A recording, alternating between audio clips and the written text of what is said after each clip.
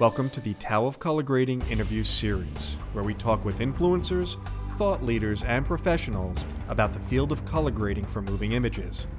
Quick reminder, if you enjoy this podcast, help spread the word.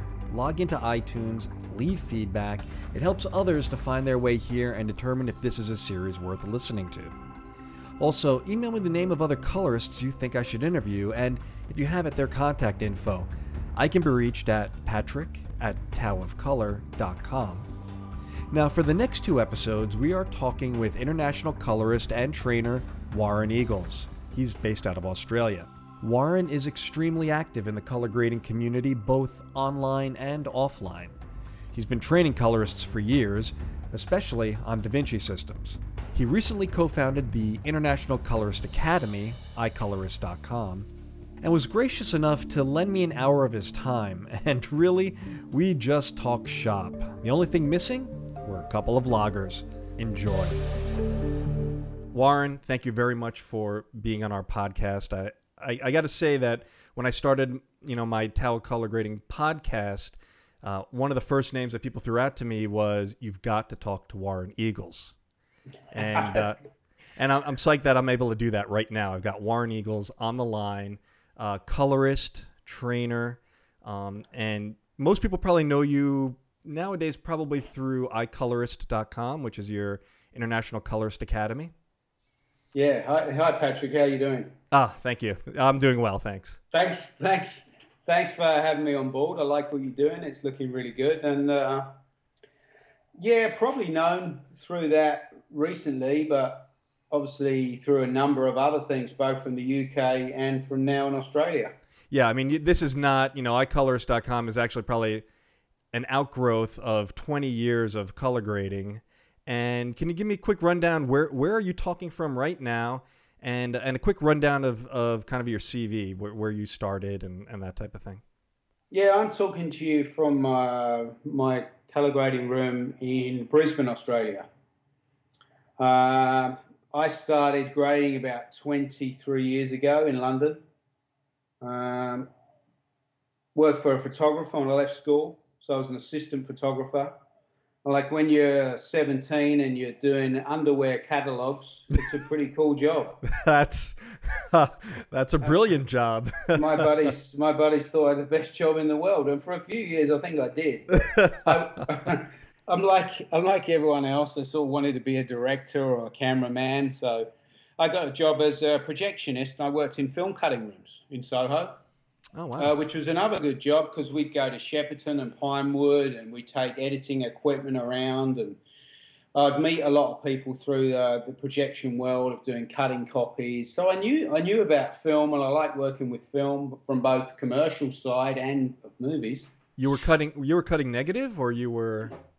I'd only ever handle print material on Steambacks, Okay. never net. I never did actually cutting of any neg. It was Right. all print stuff, and it was pretty basic, the editing that I did there. Right. Handled a lot of stuff as a projectionist, a lot of big cutting copies on movies for screenings for actors as they were shooting in London. Right.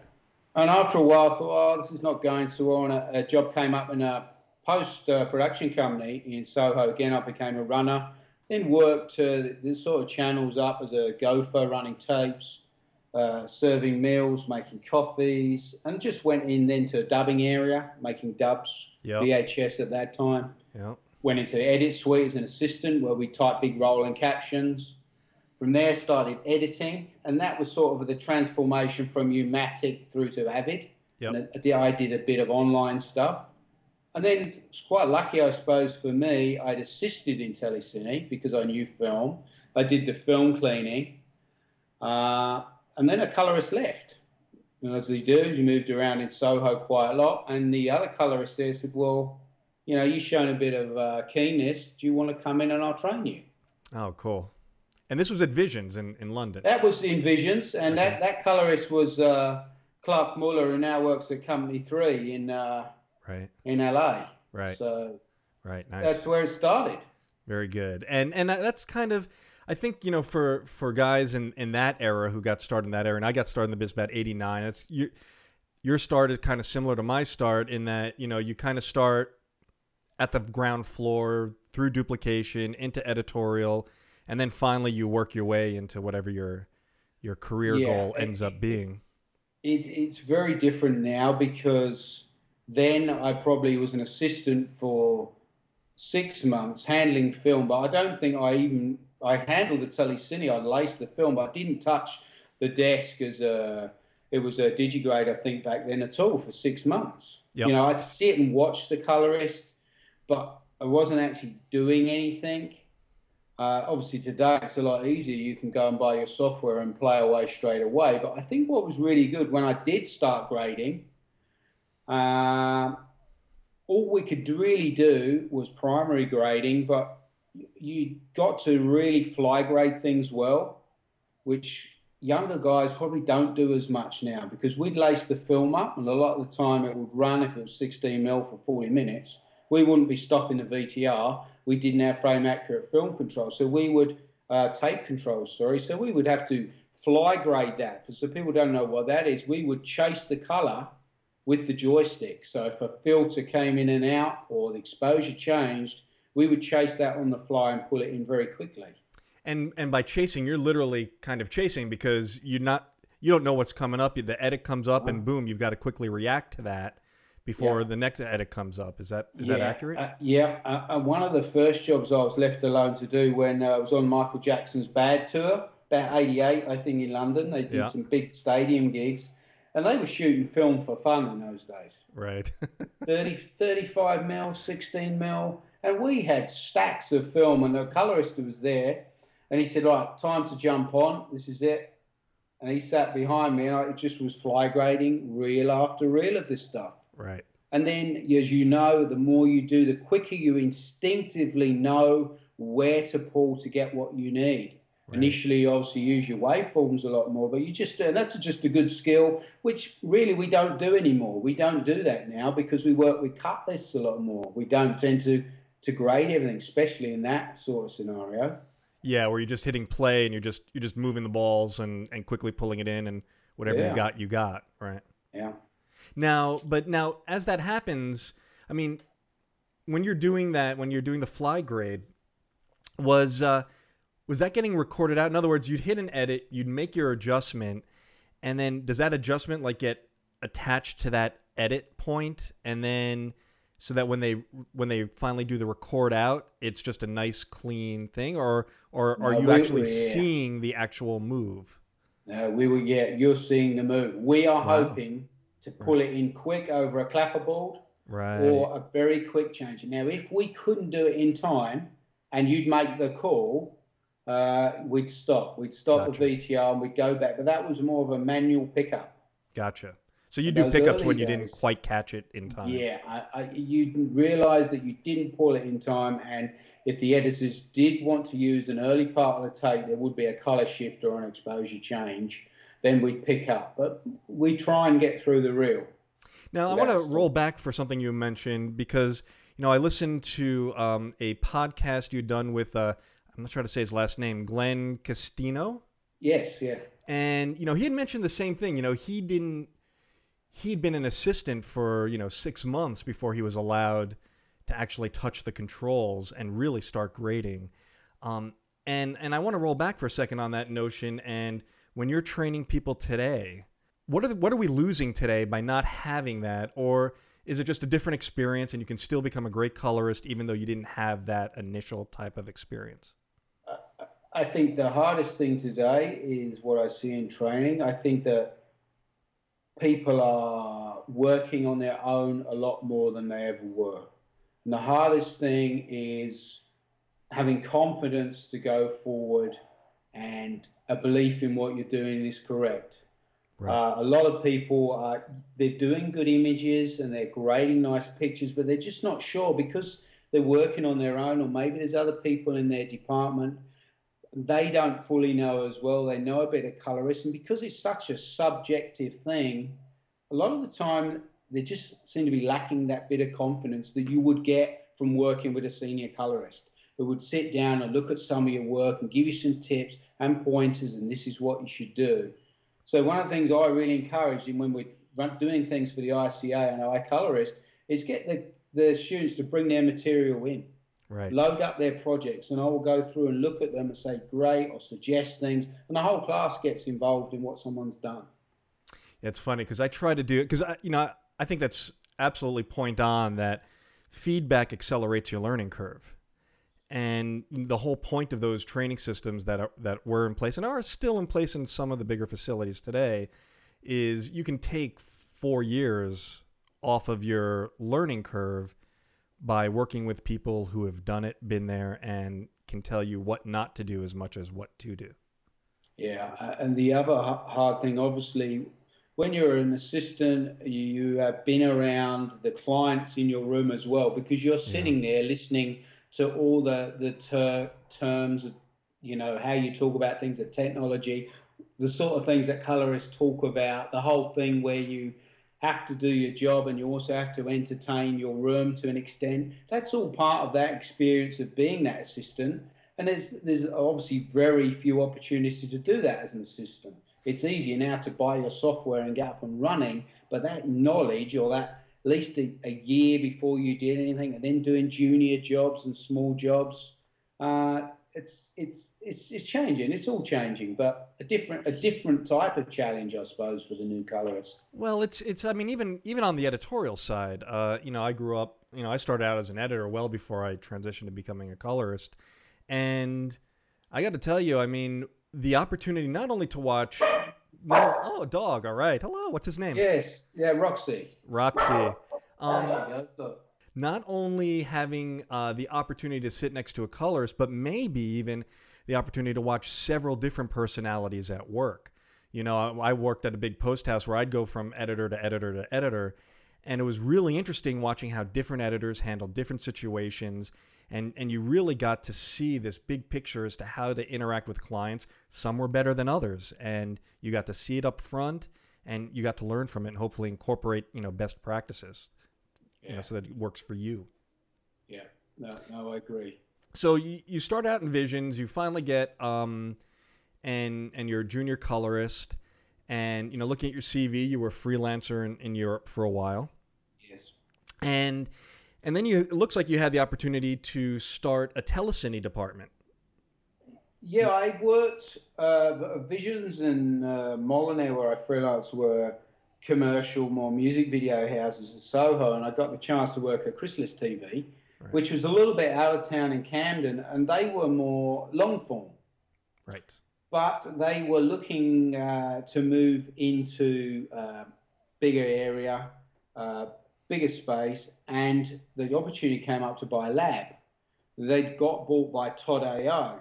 The US company had gone into London, bought Chrysalis, the post facility where I worked, and so we then took over a laboratory that was established in London, but relocated it with a new machine into Camden. So I was then in charge of moving their existing machines, helping coordinate, obviously, the Telecine department with a lab, which is something I hadn't done before. I always had experience with the labs at Technicolor and Metrocolor in London, but never worked as closely with those guys, so that was good. We built a new Telecine floor with 3 machines, one of them being a Marconi Telecine, which was pretty rare, so that was a very interesting animal to drive. So it sort of broadened my whole experience into something that I hadn't didn't had the chance to experience too much before. So I enjoyed that, because whatever I've done, I've always moved, and as I say, you learn something every day, and the day you didn't learn anything, wasn't a good day. Yeah, and what interests me about that is because you then had a staff, I guess, that you were overseeing of colorists, right? Yes, yeah, we had a team of a couple of night guys, because obviously the big bulk of our work was 16mm for drama, documentaries, and the lab that we took over, they had a big documentary, natural history background. Quite a number of clients that did that work, so we'd run a team of 2 guys working nights. I would cover all the jobs during the day, with another guy who would sort of do evenings. So there was probably 5 colorists, plus 2 guys who would do a lot of sound syncing. We always did sound syncing out of out of Telecine in London, so they would take the tapes, ingest, and sound sync that way. And did that also mean you kind of handle like the HR stuff for the telecine department? In other words, you had to hire people, you had to evaluate talent. I did. I had a very interesting little exercise when looking at Colorist, because we normally found people inside our facility, whether they came from editing or maybe they came from a graphics background. And one of the lessons would be I'd show them twice how to lace the Telecine and see whether technically they picked that up. And then also I would just make a primary grade on a picture on the machine and see whether they could pull just by using the primaries. And I showed them the balls roughly where things were, whether they could just grade a nice picture from where I left it. And those two little tests were really useful in me evaluating, what guys had a reasonable eye for colour. And at that time it was still very mechanical. You had to lace lots of film if you're an assistant. That gave me an idea on the ability there as well. Right. And let's talk a little bit about that, because I find it interesting, and you're a good guy to talk with this about, is, the transition from the more mechanical telecine to, digital color grading, and, how grading has changed. I mean, I imagine if you were to approach a project you worked on back then on, a DI station today, you would probably make a lot of different choices. And I was wondering if you've ever thought about how that affects your workflow and how that affects your thinking. Yeah, it's funny. There's a still I use that sits on my website, and I think it's me in this Chrysalis TV place before we'd moved rooms, and I'm in my room, and apart from having like a huge quiff, that's personally me. I've got a little bit more hair then. I think I had like 12 tellies in this room. Yeah. Like there's a grading monitor, a Luminant D black and white. Every VTR I could go to had its own dedicated TV. Yeah. I had a little TV for the edit controller. I had a vision mixer in the room, a separate still store, a cage generator, obviously the grading desk, an audio mixer. The job then was more of a technical job. If you saw the film moving around, or we'd call it floating, means it's slightly bouncing up and down, there was either an issue. It was either an issue in the camera, or there was an issue in your Telecine.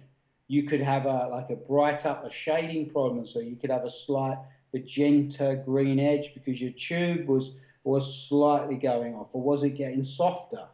There's a lot of things you had to look out for before you even thought about doing anything creative for your grading. Right.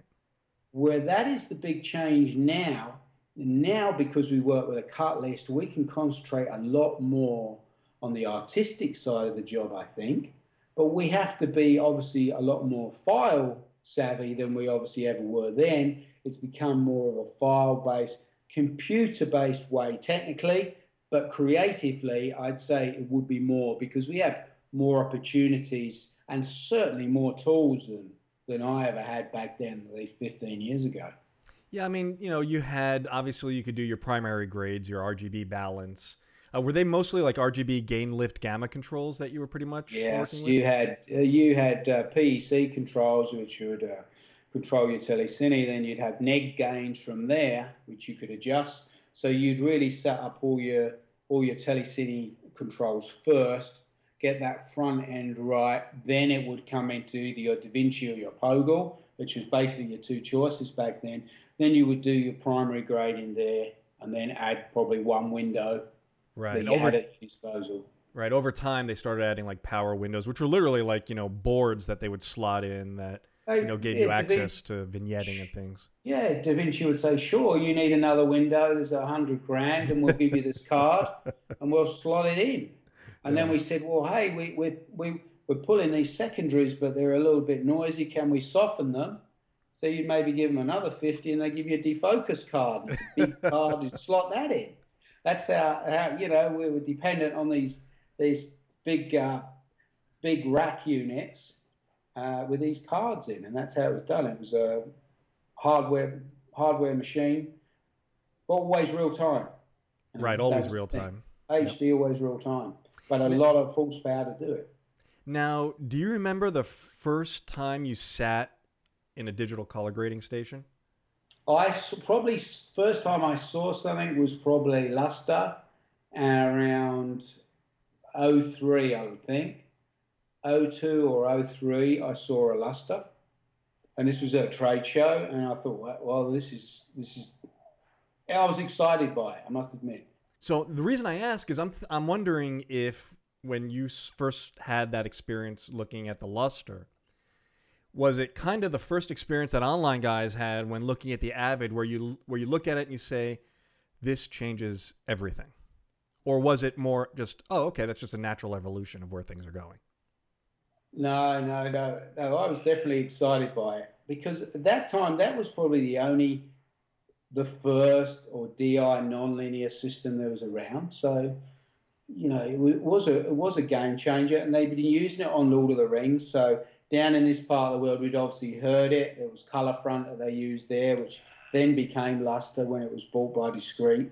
Right. And yeah, just the fact that you could grade in context, you didn't have, live telecine machine there that could trip you up with problems.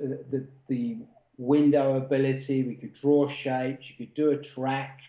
You just see colorists coming in going, wow, all these things. But at the same time, you thought, well, this is going to change things because can we do things faster? How are we going to bill for this sort of thing? So there was a few considerations there as well. Obviously, I went to see this with my management, and you could see them thinking, yeah, if we work faster, can we bill the same? Can we bill as much? And then we're thinking of the engineer guys thinking about storage. How are we going to store this stuff? And so there was a number of people all thinking, well, this is going to come in. And for a while, where I worked at Cutting Edge in Brisbane. We didn't have one. We had our router set up with luster inputs and outputs because we were pretty sure that's what we'd buy. Right. Because we all really liked it, and we were sort of doing early DIs on a DaVinci 2K, right, just at HD res, and we started it. So we were doing DI early on in Australia, but at a sort of a very crude way, I suppose, just 422 HD, not using any color science or lookup tables, grading as if for a video finish, but then applying our lookup tables at the film recorder. Right. And so getting reasonable results, but obviously not acceptable, but it was pioneering, and I suppose that we didn't really know other ways, and we weren't equipped to calibrate, and very few people were back there. That was '02. We obviously didn't have a theatre. We were grading in our room where we did our commercials and we did our dramas. So it was exciting because it certainly showed us the way forward, and we could certainly think, well, this is what we can plan for. And so on your CV, you do list, I guess, doing the first Australian DI, and that's the process you went through on that. Yeah, that was a film called Blurred, which was all 35mm transferred, I think, and then to D5. Right. Because there was no SR, so we went to D5, HD, and then we did like a conventional tape-to-tape grade on the final cut. So there was probably a week of a grade, and we had some good looks. And I must admit that the DVD looked really great. It didn't transform so well when it was shot out to film. Right. Just with the way it was done and however they did their calculations, but it was a good learning experience to do it. And I enjoyed working on that show. A lot of people bandy about the term DI pretty loosely to mean, I think, just digital color grading. But DI really is a very specific process. And as someone who's gone through that, can you just explain to the audience what, when someone says they're doing a DI as opposed to just like grading in Resolve, what's the difference? Yeah, well, I will always say that DI colorist is someone who's grading feature films. If they say I'm doing a DI on a commercial, normally what they mean, they're grading it digitally in a long, non-linear way. Obviously, for a true DI, that is obviously grading files. It's working with the calibration, so their projector is calibrated for their film out with their film lab and the stock that they're shooting out to, they're recording out to. And they're working in a fully calibrated environment, and it is a film. So that is my understanding of DI. It's it's digitally graded, but it's a film. Yeah, so I mean, the end result is you're taking those digital files and you're spitting them out to a photochemical process. Yeah, and obviously, still that is our priority today. We calibrate our projector, or maybe if we're using a monitor, how it's going to look in a cinema being projected from a print. Whereas in real terms, probably now, what makes the money is probably Blu-ray sales and DCP digital cinema versions. But still, and it seems to be still our priority is to get that cinema version looking right for film, and then we will use a transform LUT or something to make these other digital versions. Now that will change as we get more digital cinemas. We will grade in digital color space, whether it be P3 or X709, and then at the end we will say, well, let's put this through a transform LUT and put it into film color space, because there's still 25 cinemas out there that want to see a film print, which probably makes more sense if we look on how much these films bill and in what area they are making their monies. This is slowly changing. Now, this kind of brings up a little ancillary subject. So, you've done a lot of grading for film. In fact, did I read correctly, Lock, Stock, and Two Smoking Barrels? Yes. And I did that in London. That was only for DVD and TV release, though, because there was only, I think, 4 or 5 shots that we graded for it just digitally to go into the actual cut. Right. We graded those digitally, but for the bulk of it was conventional grade. Because that was 98, so it was going back a while. So, and I ran into this recently. I'm kind of more of a video guy, right? So I'm used to looking at CRTs, LCDs, plasmas, and I recently worked at a buddy's grading theater, and it was a projection, a black room box. And when you're working for video, you've got the backlights, you've got a certain level of ambient light that you're working with. Yeah. And when you're working in a theater with a projector, you're working in a lights out kind of environment. And I'm wondering if my experience holds up for you, if I'm just getting old, which is I found that exhausting. After about 7 hours, man, I was like, holy cow, my eyes are just, I am exhausted at the end of this working in this black box environment. Yeah, I agree. It is harder because in that darker environment, you're concentrating. I suppose you're getting a lot more. I suppose it's hard to explain. Maybe intense light coming back from both your GUI that you're looking at a lot. Maybe you're obviously you're projecting. You're looking at. There's less things around that are influencing you. Right. And I used to find that traditionally Telecine suites used to be a bit darker as well. Now I think they've become more lighter, and in some respects, they're not much darker than your normal room, which is probably how it should be for TV stuff. Right. Yeah, a little more closer to how the end user is looking at it. Definitely, but I think generally people say, well, how long can you grade for? I've done 16 hours. We've all done long sessions to get jobs done, but I find 4 hours, half an hour, hour for lunch, 4 hours is about the best you will do.